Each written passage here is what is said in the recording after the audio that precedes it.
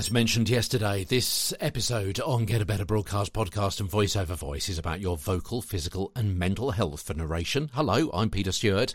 Twitter, you say? Yeah, I'm there as well. TWEETERSTEWART. Tweeter Stewart on Twitter. Peter Stewart in real life. Good vocal, physical and mental health is an attribute that you will need, or something you need to bear in mind for, if you are going to embark in an audiobook narration career. You'll be spending a lot of time by yourself in a booth, concentrating. You need to be mentally strong.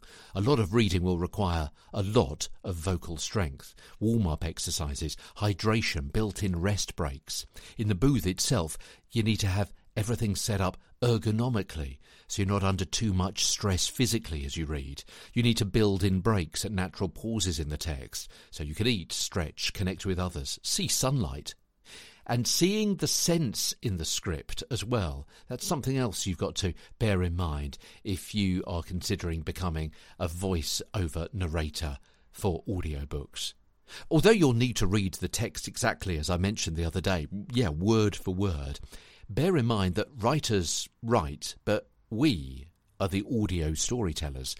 So read for understanding by paying attention more to phrasing rather than strict script punctuation. For example, in a chase scene, you may run sentences on from one another to give pace and urgency to the story at that particular point.